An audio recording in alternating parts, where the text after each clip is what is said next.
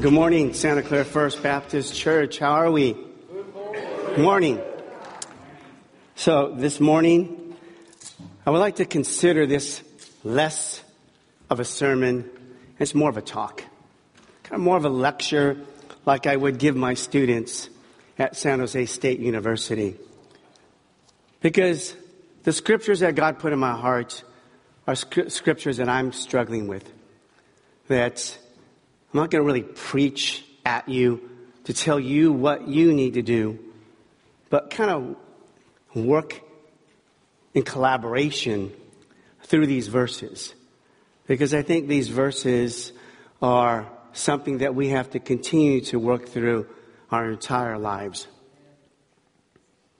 And so part of my research for this talk was really listening to those around me. Listening to one of my graduate students who gave me a lot of insight and wisdom this week as we sat down and we started to just discuss what is love in just a very general way. And then coming to find out that she's a Christian and she believes in God, and started to share just her point of view being from Barcelona. And that was very inspiring to me. God always works through my wife, Allison, and gives me wisdom and just nuggets the day before, the morning before I have to preach. And being able to listen and kind of take that in. And so this past year, I've been allowing room for God to work in and through me when I preach. In other words, last night I was tired around 12:30. Normally I would stay up until 3, 4 and just try to create the perfect message. But God put in my heart, you need to go to sleep. You need to get some rest. Trust me, I'll fill in the gaps.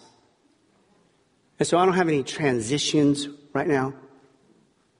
We're going to work this out together. I'm allowing the Holy Spirit just to minister through me because this is His message and His words. So I want to look at this scripture here. And from our GPS plan, I found that these verses are very powerful in our reading this past week. And as we look at these verses here, it says, Jesus replied, the most important commandment in this, listen, O Israel, the Lord our God is the one and only Lord, and you must love the Lord your God with all your heart, all your soul, all your mind, and all your strength. The second is equally important. Love your neighbor as yourself. No other commandment is greater than these. Sometimes I have difficulty with these verses. Obviously, the people that are close to me in my family, I can love them. But sometimes when they're so close, maybe that love isn't expressed the way it should be. And loving God, I mean, that's another challenge. You know, how can you love God and with all your all your heart, all your mind, all your strength, all your soul? How can you do that? It's so kind of abstract in some ways. We feel God's presence. Our relationship with Him is heart to heart. It's spiritual. He's not here in the flesh like we have a relationship with a human. And so how do we do that? We hear this often. Many of you know these verses. But just think for a moment. How do you love God with everything that you have? And how can you put Him in the center of your life and make him first, when you're worried about your own needs, your own goals, your own desires, your family, your children, your spouse, how do you put him first? We're going to talk about that. I think the takeaway here this morning is for us to think about, how can we individually be better at this? If these are the two greatest commandments, we're called as the children of God, as God's child, to be able to do these well. And if we're struggling, then we have to work at it. We have to be intentional. We have to practice. We have to look at his word as an example. And others that are in our lives that are strong Christian leaders and mentors, and how do they love God with everything that they have? So I was sitting in my office with my graduate student, and we were just talking. And she was really very grateful because she's graduating in a few weeks. She's been in the program for 3 years to receive her Master of Fine Arts. And I could just see through her expression and her words and her body language that she just really was so appreciative of the opportunities that she's been given. And I asked her, I said, what brings you joy, in this Master of Fine Arts program and the art that you create? And she was talking to me about how she just embraces everything. I said, wow, how do you do that? And she says, when I go outside, I just really appreciate when I see the flowers, or I look at the sun, or I'm able to, go to college. She says, I'm so thankful and so grateful. I said, well, why are you so thankful and grateful? She said, because God has created everything. And he's made me in his image. And that I'm so blessed because he's created this entire universe. And everything that I look at, everything that I interact with is because of him. I said, wow, I said, that's amazing that you're able to. And we just continue to talk, and I continued to ask her questions because I was really interested in just her belief system, her faith. And I asked her, I said, are you Christian? Do you believe in God? And she said, yes. And she was telling me that, I really don't preach at the other students or faculty, but my actions is what's important to me. Really not my words, because they may be believing something else. But I feel that the way I express myself, the way I live, the way I show my gratitude, the way I show how much I love everything, then maybe they'll see that. And maybe they'll want to be like that. I thought, wow, she's really living it. She's not just doing this out of guilt or because she's told to by a pastor, but she's found how to integrate loving God with all her heart, soul, mind, and strength. That's pretty cool, isn't it?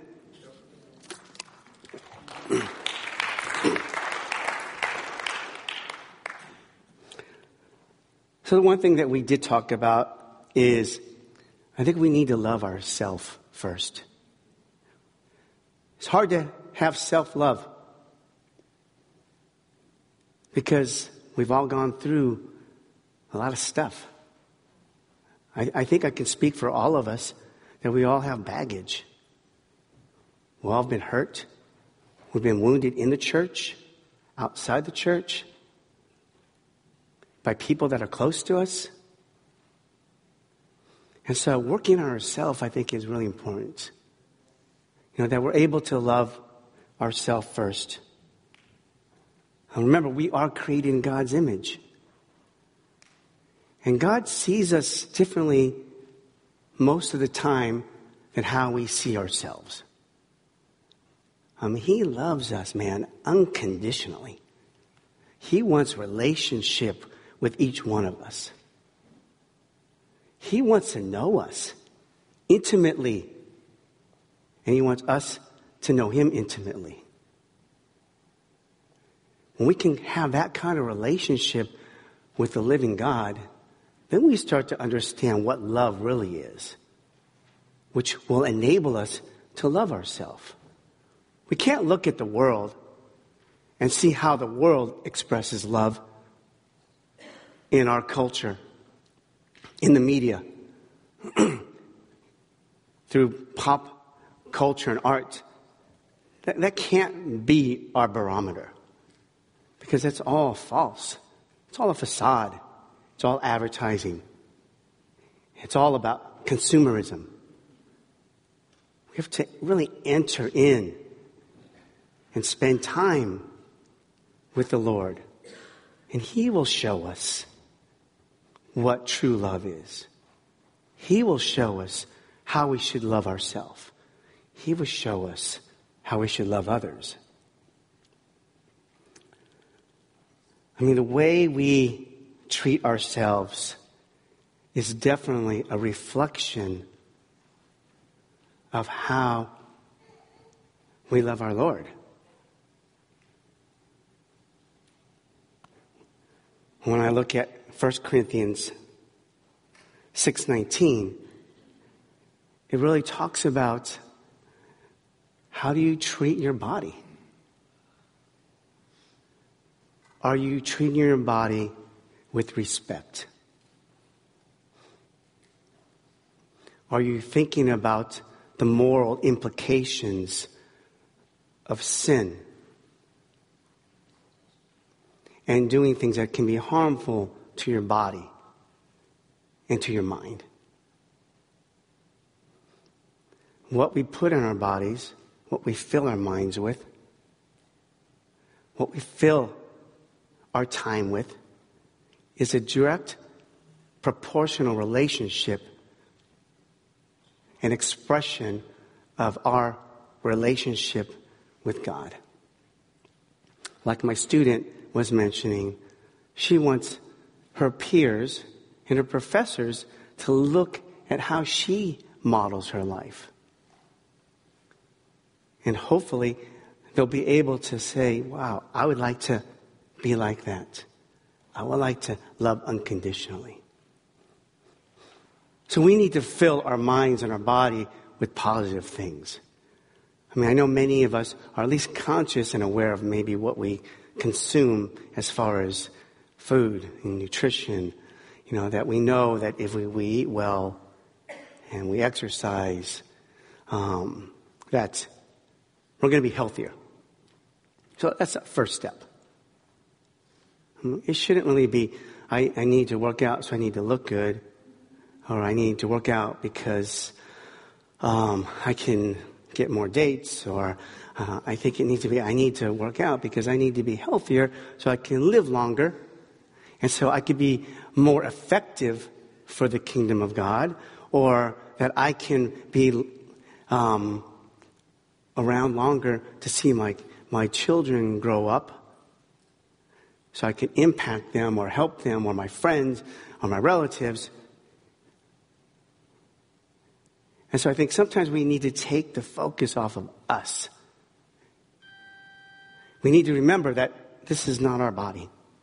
It's not my body. It's God's body. My body is the temple of the Holy Spirit. We don't own it. Our bodies are God's bodies. It's on loan. And so, if you lease an automobile, you want to make sure after the 3-year lease that you return it in good shape. So, You don't have to pay any extra fees. Our bodies are being leased, until we end up with our Creator. And so we need to take care of our bodies. We need to take care of our mind. We need to be aware of certain things that we can filter. And we need to pass this down to our children and to the next generation.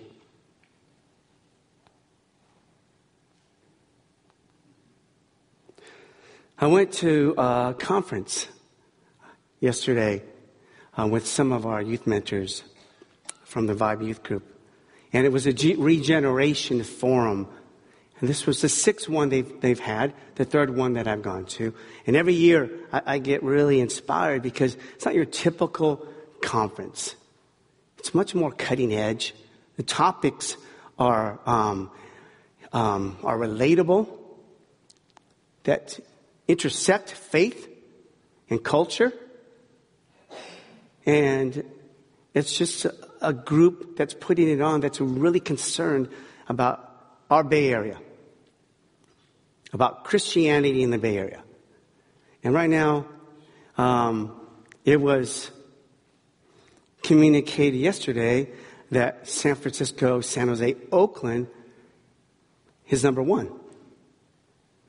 Number one as being the least Christian focus area in the United States. The least amount of focus. Which, you can take it as, well, that sucks. This area that has all this technology and innovation, we're number one in the United States at being a failure, at spreading the gospel. But we can look at it another way, that it's exciting because of the technology, because of the innovation and the energy here in the most creative part of the universe, that we could do something. We can impact our community, our neighborhood, with the love of God. And we can make that difference. And so that was really the focus of this conference. The title was, What do you believe? What do you believe? And so, Josh McDowell was the keynote speaker, who is a very well-known writer, speaker, apologist. And he said Christianity is God coming from heaven to have a relationship with us. Religion is men and women working their way to God. Let me read that again. Just kind of take this in here. Christianity is God coming from heaven to have relationship with us. Religion is men and women working their way to God. What a beautiful thing that we're a part of. That God is coming from heaven to have relationship with us. The question is, are we willing to reciprocate and to have relationship with Him? If we are truly trying to love the Lord our God with all our heart, all our mind, all our soul, and all our strength, are we in relationship with Him? You see, religion is all about moving up to the top to reach God. It's all about good deeds and good works. It's all about reaching enlightenment if you're a Buddha. It's all about doing good works and praying to thousands of gods if you're a Hindu, so you can be reincarnated at a higher status.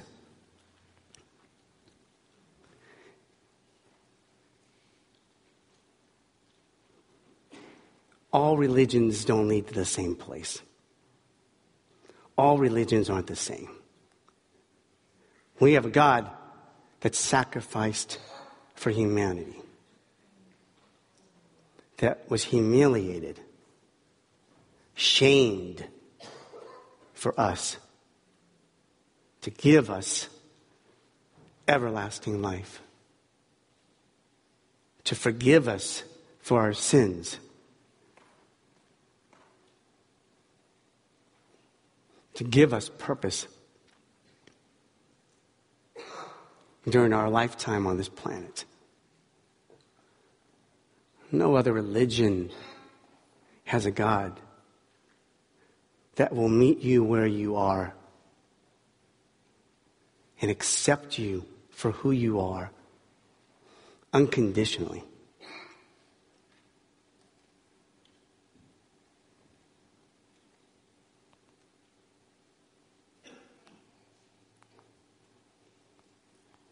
Okay, I just pressed a wrong button. And I'm out of my message. So, let's see here. Up. Okay. So, cool.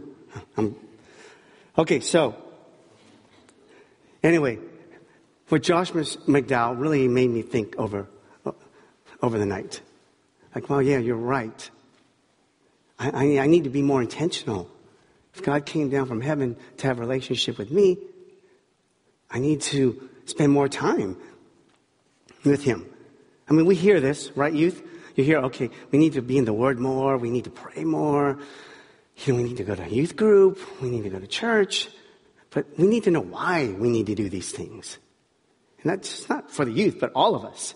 Sometimes we're just told we got to do these things, but if we don't figure it out and connect personally why, then we're not going to do it. Why do we need to do these things? It's because God's come down from heaven because he wants to commune and have a relationship with us. He wants to know us intimately. And so those are the ways that we can have a relationship with him.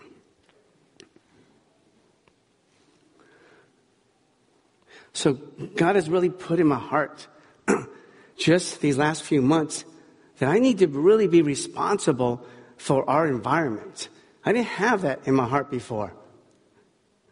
I didn't think about sustainability. I didn't think about the clothes that I wear. Are the materials eco-friendly?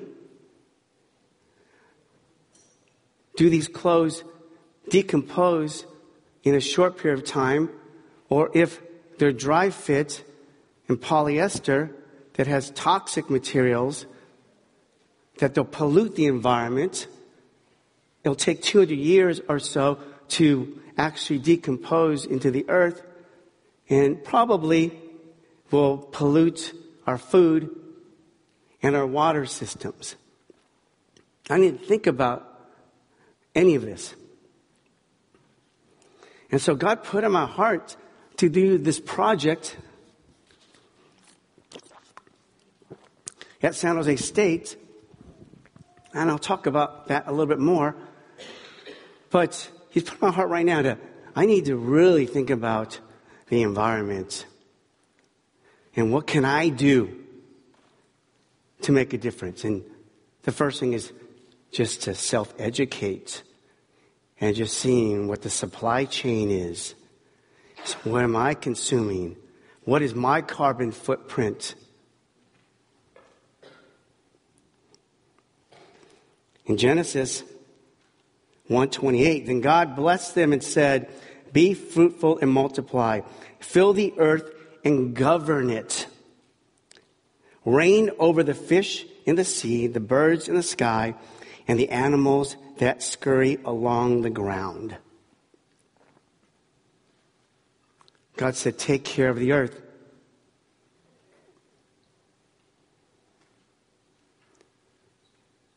This is a reflection of our heart.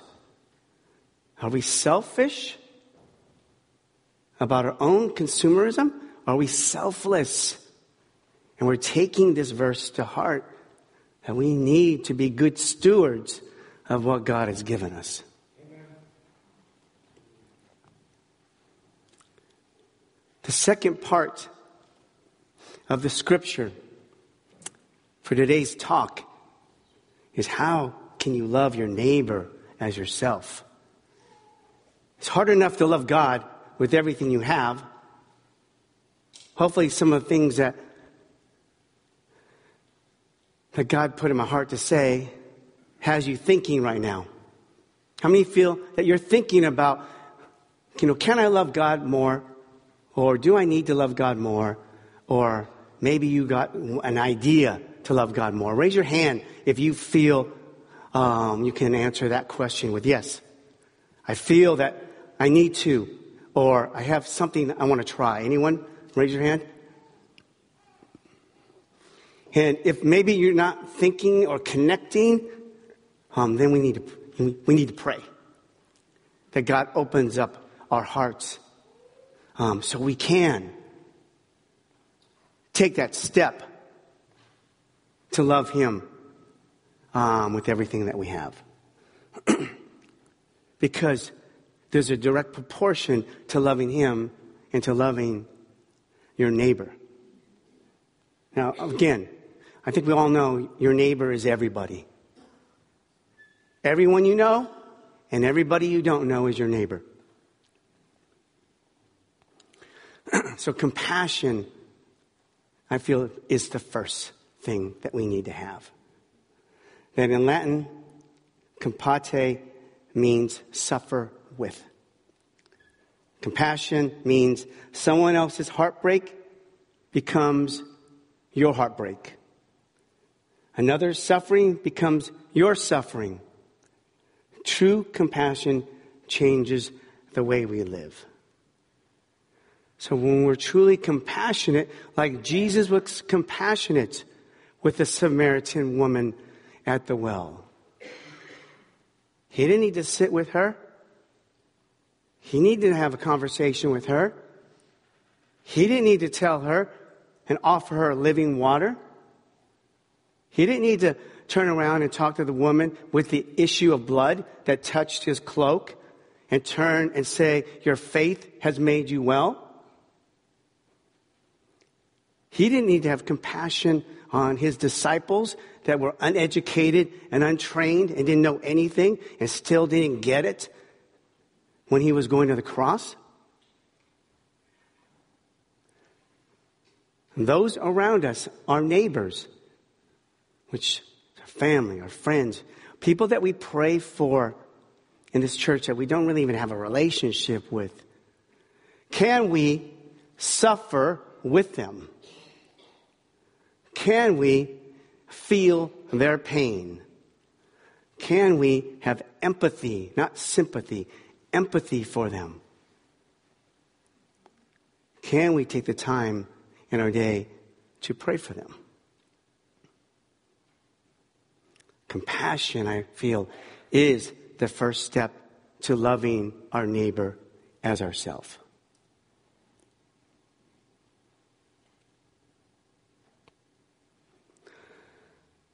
Another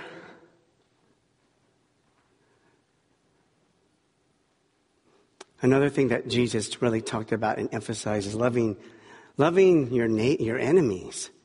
Well, what does that really mean, loving your enemies?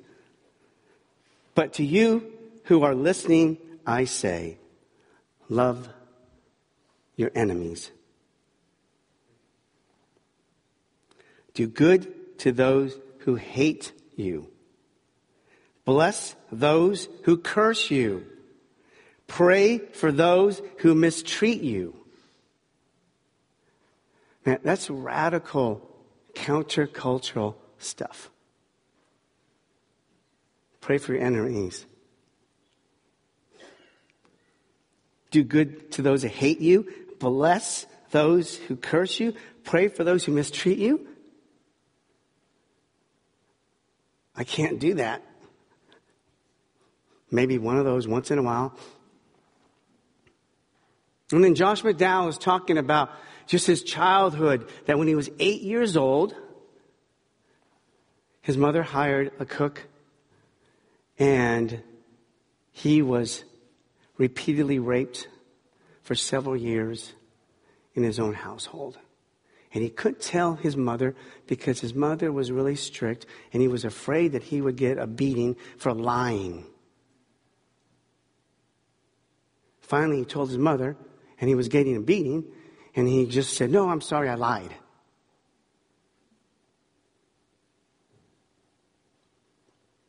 And I was thinking when he told that story, which was very poignant and just evil. He didn't say he could love his enemy, but I was thinking about that.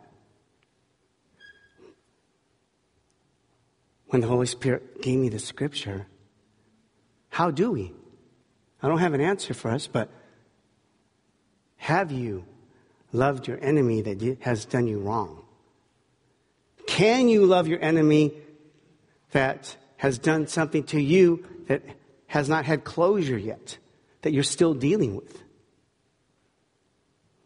You know, how do you forgive and love and pray for people in your life when you're still dealing with the baggage and the shame in your own life? It's a tall order here, this scripture. But just imagine, let's look at the other side. If you were able to love your enemies and pray and do good and for them, what type of person would we be like? Maybe my student could do this.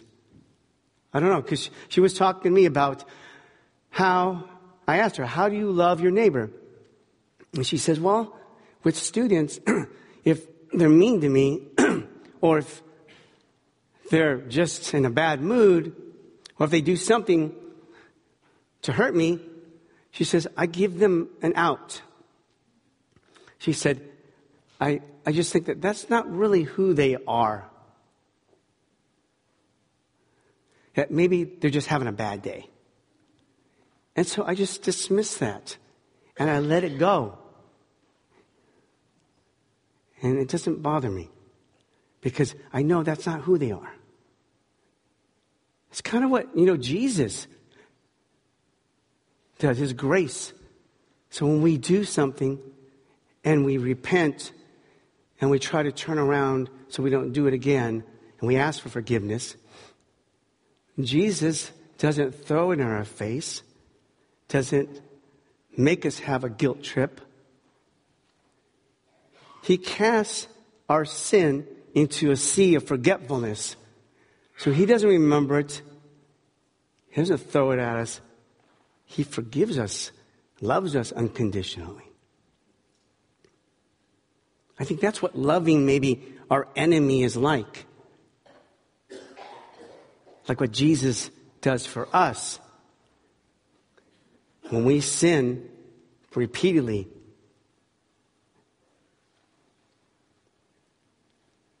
so I think maybe we need to think about how do we have grace and love for others? How can we meet people where they are? Maybe that can help us to love our neighbor.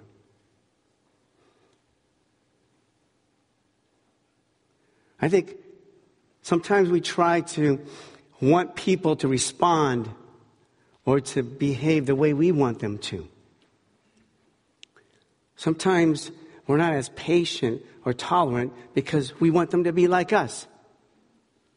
Sometimes we want our children to be like us or to act like us or to do what we want them to do when we tell them to do something. And I think sometimes with our children, we may not be loving them like our neighbor. We might love them as a parent, but then all we're doing is maybe pushing them. Do your homework. Do this, do that, do that. Instead of really like having a relationship with them. I think loving your neighbor is having a relationship.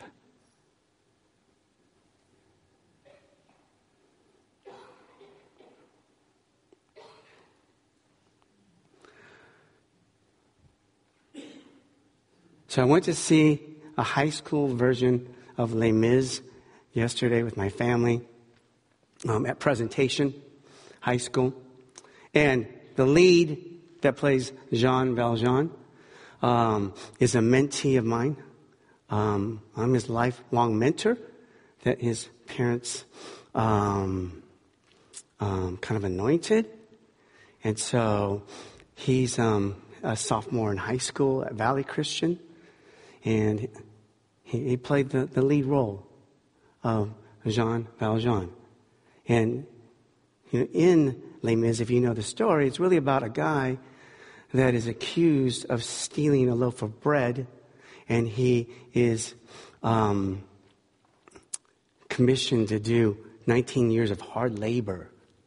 And so when he gets out of prison, the first thing he does is he's invited into a church and loved by a priest to come in and to eat. But then the first thing he does is he steals all the silver. But he leaves 2 candlesticks. And then immediately, the inspector captures him that was in prison with him and is about to condemn him again back to prison. And so this priest comes and says, hey, you forgot the best stuff, the 2 candlesticks. And so the inspector and the police leave. And the priest tells Jean Valjean, do good with these things that you have and become an honest man.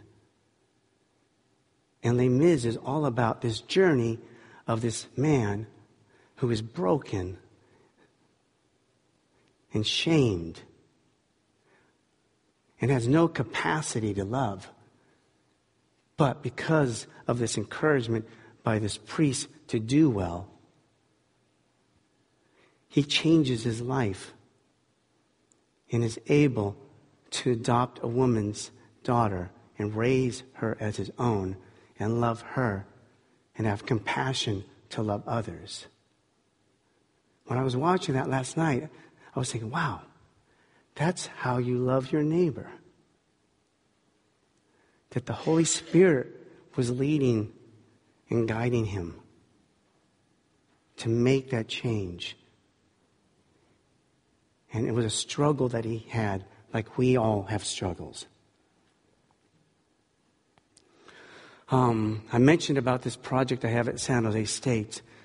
God has put it in my heart to reach out to 4,000 homeless students on our campus and do a clothing drive for students that don't have enough clothes. And so this is incorporated in this art exhibition that's coming up in a couple weeks.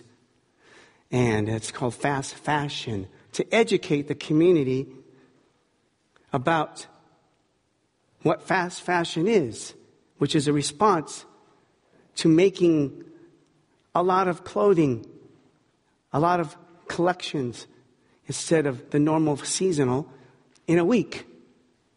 That the model now has seemed to be in 14 days you'll conceive a concept of a design, manufacture it, ship it, and it's in your store for purchase or online. And so at a very cheap price point, with unsustainable materials, with unsafe working manufacturing. And so our response is slow fashion. So our exhibition shows what slow fashion is: quality, good workmanship, fair labor laws, within a visual genre of photography. And through having local artists selling repurposed clothing, sustainable clothing, thrift store clothing for students in the community to understand what they can do. So we're trying to love our neighbor so they can love our environment. Now I'm going to call Grace Robbins up as we finish up here. Grace is a leader in our Vibe Youth Group, and the Shoe That Grows is our outreach that we did last year. And This year, the youth had an opportunity to decide on another outreach so we could make a difference. They wanted to work with children again, or youth. And so, Grace, can you tell us exactly what we're doing this year? Okay, so last year we decided to do the Shoe That Grows, and then we're also going to do it this year because that's the choice that our youth group decided to do. I felt bad that not all the children were able to get a pair of shoes, and so we're going to be sending more shoes to Wonders Christian Center in Uganda. And so if you look at the model here, the shoe grows as 5 sizes. There's some statistics up here. There's 300 million children that have no shoes. And so for health benefits as well as just being more functional, we want to try to give them more support. This was a slide here that I showed last year of the children that were receiving the shoes, but there were so many children that we couldn't really meet the need for all of them. So Grace and the youth group definitely decided, hey, let's try it again. Let's see if we can give a little bit more this year. And so after church, Grace will be back there, and if anyone wants to donate, it's $15 for a pair of shoes, or in the next few weeks during November, you can put it in your offering in the memo, Vibe, shoe, and then that money will go towards the Shoe That Grows that will send money. So the shoes are now being purchased in Kenya. They have a plant there, which is great, and they can ship it to the children for Christmas. Thanks.